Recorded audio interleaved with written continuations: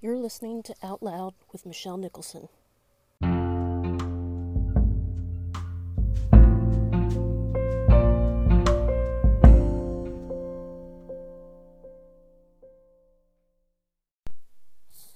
It's been a while, and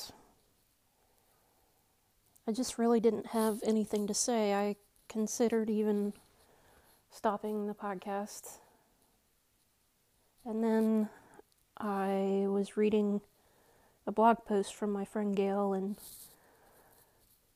just decided maybe I did have more to say. I was inspired as she talked about Advent in the season we find ourselves in. I remember growing up, Christmas was one of my favorite times of year. It was not so much a season. We didn't have a lot of the extras, commercialized things. It was mostly about Christmas Day, and what I loved about Christmas Day was sort of our family tradition. Growing up overseas, we were seldom with our extended family because we were overseas.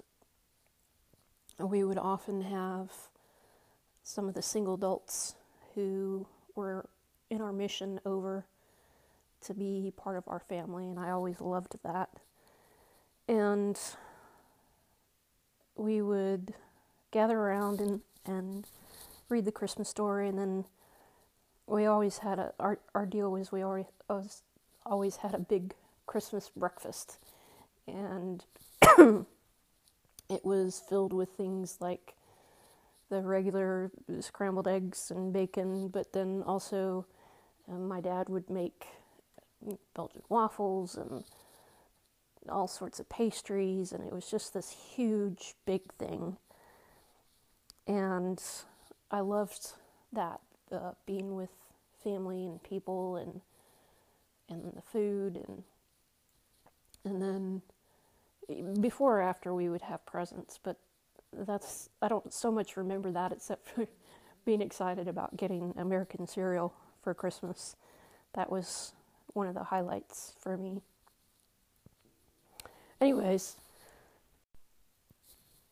in my 20s, I continued some of those traditions myself. I still didn't have I didn't have immediate family around usually on Christmas, and so I would have the singles in my Sunday school class over, and we'd have a big breakfast together, and I really enjoyed that.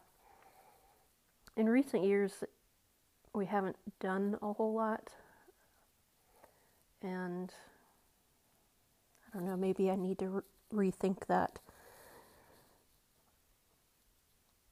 Most of my extended family has passed away, and so it's primarily my brother and his family and my two uncles, and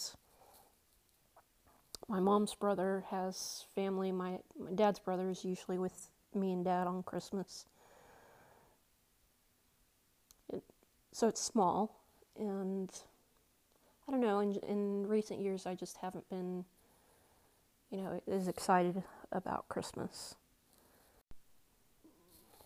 So when I read Gail's blog post, I started thinking about Advent and sort of trying to place myself in a place of, as she talked about, expectation of this year of Advent and Christmas. And I started thinking about what it means to me, and I think the word that came to mind first and most often this year is just hope. It's been a tough year for so many people, and we need hope. And I know that Christ provides that.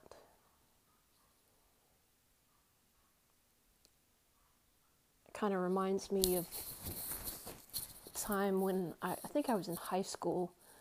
I was with some missionary ladies. We were out at our retreat center, and we had climbed this small hill, and we're looking out over the hills around the retreat center, and one of the ladies invited us to just sing with her as a prayer. This wasn't at Christmas time, but just as a prayer, Joy to the World. And I still remember that, being moved by that experience. And it reminds me too of the song Shine, Jesus, Shine. And that's what I want this year for myself, for the world, is joy and hope. I'm grateful to think about, and thinking about hope. I'm so grateful for all the scientists who've worked so hard on vaccines, and it looks like we've got several coming, and that's amazing to think how quickly that was able to happen. And so I think, that gives us some hope that maybe there's a light at the end of the tunnel of this virus. But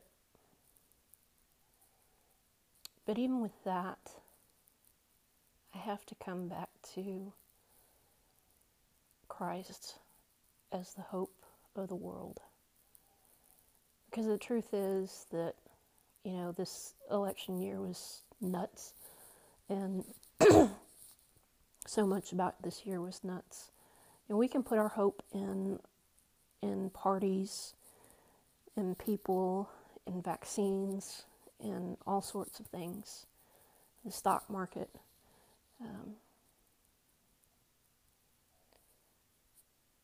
But the only real hope that we have is Christ and His coming to restore and reconcile us to Himself.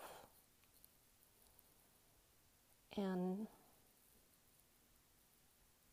just thinking about that gives me hope for the future. And it inspires me to want to seek Him in this season and seek out the places that He invites me to join Him in restoring wholeness and bringing hope.